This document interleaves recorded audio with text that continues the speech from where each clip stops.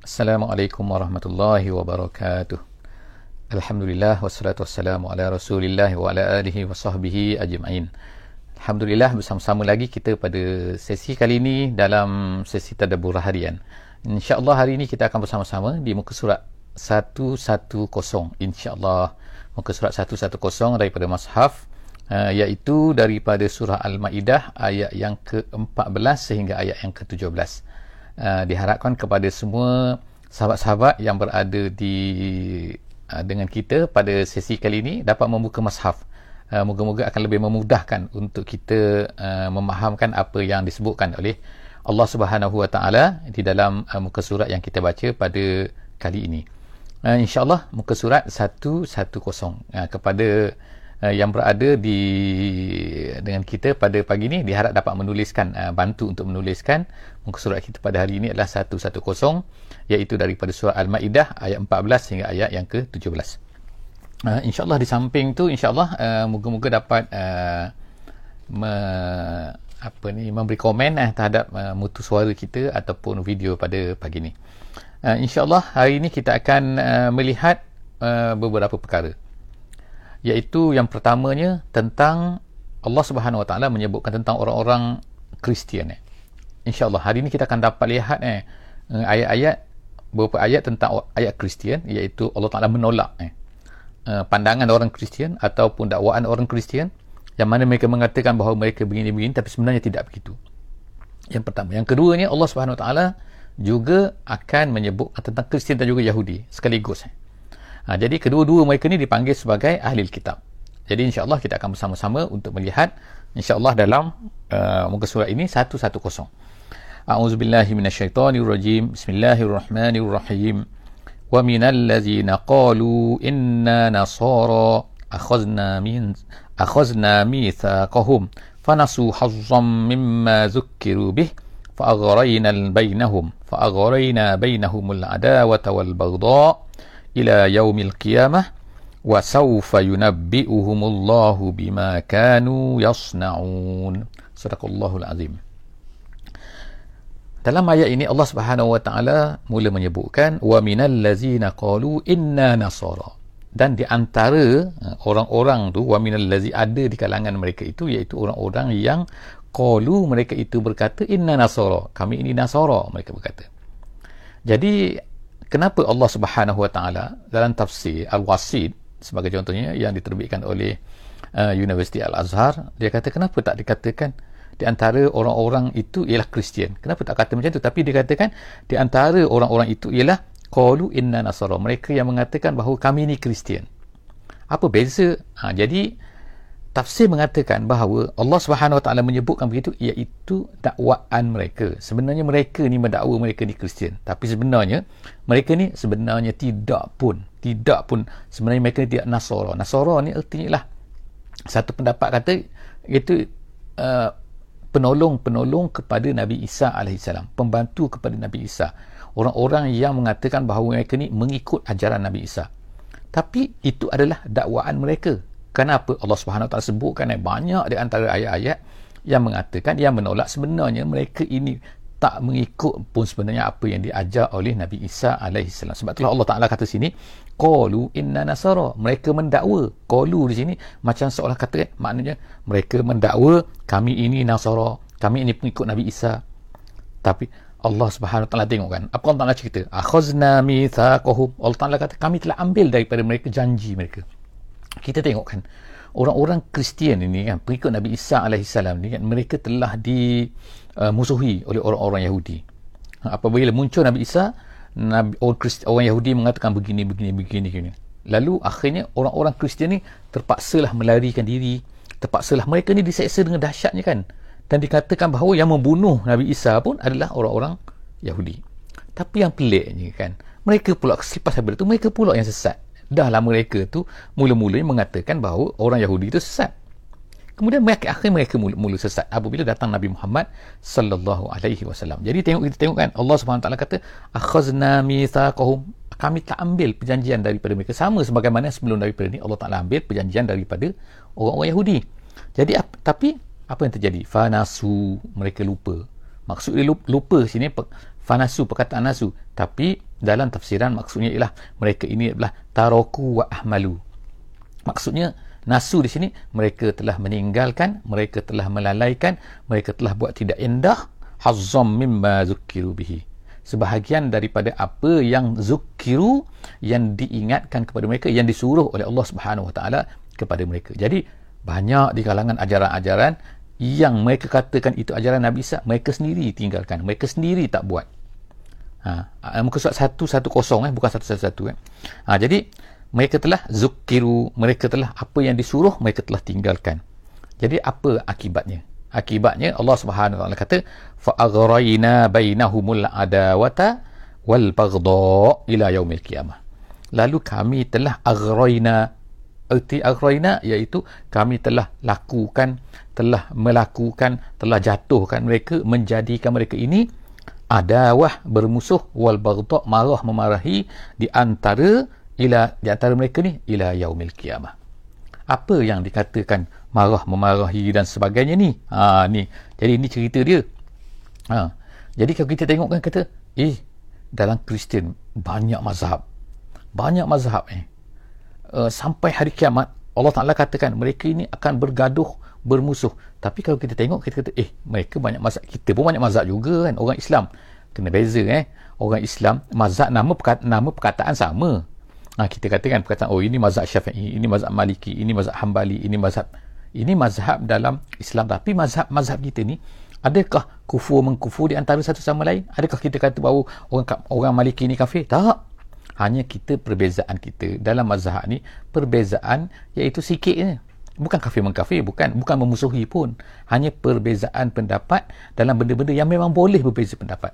Tapi orang Kristian Allah Ta'ala sebut sini, mereka ni menjadi musuh antara satu sama lain. Bahkan ulama tafsir kata mereka ni mengkafir di antara satu sama lain. Bagaimana mereka ni? Tengokkan, dalam mazhab mereka ni ada macam-macam, dan antara satu sama lain memang kata kufur lah. Sebagai contohnya kan, ada besar, ada Katolik, ada Protestan, ada Methodist, ada apa lagi nak kata, Ortodok, ada Anglican, ada Lutheran, ada Methodist, macam-macam. Kalau kita dikira, dan semua tu hampir semua yang ni kafirkan yang ni, ini kafirkan ni. Kalau ikut, mereka tak kata kafir, tapi kalau ikut ajaran mereka kafir lah kan. Sebab itulah kalau dalam mereka, kalau kita memang kafir kan. Protestan, nama dia pun Protestan, dia tak setuju dengan Methodist. Jadi ajaran-ajaran dia macam-macam. Ada yang kata Nabi Isa ni 3, bahkan ada juga yang kata Nabi Isa, ada juga yang ni kafir, percaya kepada Bible ni, ini percaya kepada Bible ni, ada. Jadi tengok kan, jadi Allah SWT kata itulah yang berlaku, fa aghrayna bainahumul adawata wal baghdha ila yaumil qiyamah, sampai hari kiamat. Kemudian wa sawfa yunabbi'uhumullahu bima kanu yasna'un, pada hari akhirat nanti Allah Subhanahu Wa Taala akan yunabbi' maknanya akan menceritakan, akan mengkhabarkan bahawa mereka semua ni adalah sesat ni. Apa yang mereka buat ni semua ni adalah tak betul.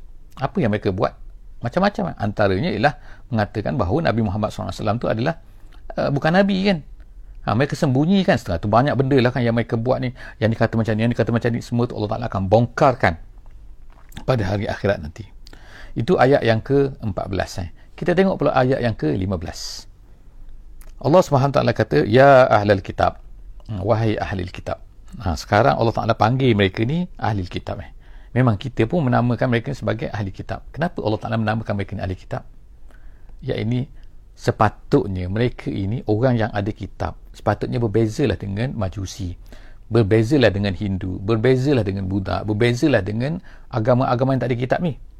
Mereka ni ada Nabi Musa, mereka ada Nabi Isa, mereka ada kitab Injil, mereka ada kitab Taurat ni. Sepatutnya mereka ni ikut apa yang diperintah oleh Allah Subhanahu Wa Taala kepada mereka. Tapi tengokkan, nama saja ahli kitab. Jadi Allah Ta'ala ni macam kita nak katakan ahli kitab, orang yang mendakwa, orang mendakwa ada kitab, tu kan. Jadi ayat yang ke-15 ni ada setengah ulama menyebutkan dalam Al-Wasi, dalam tafsir Al-Wasi Al-Azhar, Universiti Al-Azhar disebutkan antara sebab nuzul kepada ayat ni ialah pernah sekali berlaku di Madinah ni, iaitu ada orang berzina di kalangan orang Yahudi. Lalu mereka pun bertanyalah kepada Nabi SAW, apa hukumnya. Lalu Nabi SAW panggil, tanya mereka ni, siapakah di kalangan kamu ni orang yang paling alim lah, paling hebat lah, paling ulama di kalangan kamu ni, wahai orang Yahudi. Lalu mereka pun berkata lah, ada ni kami panggil, iaitu namanya Ibnu Suraya.